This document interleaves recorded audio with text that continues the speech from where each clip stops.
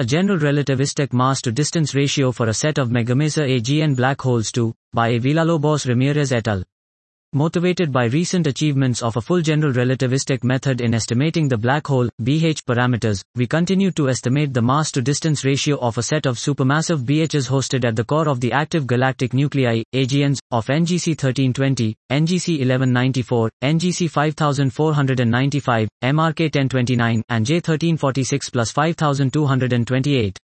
We also include the X0 offset of BHs as well as recessional redshifts of host galaxies produced by peculiar motion and cosmological expansion of the universe in our estimation. In order to perform calculations, we use a general relativistic model and a Bayesian fitting method. We find that this model allows us to estimate the central BH mass-to-distance ratio of J 1346 plus 5228 for the first time. Finally, we calculate the gravitational redshift of the closest maser to the BH for each AGN.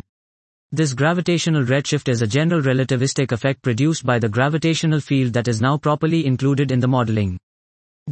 This was a general relativistic mass-to-distance ratio for a set of megamaser AGN black holes 2, by A. Villalobos-Ramirez et al.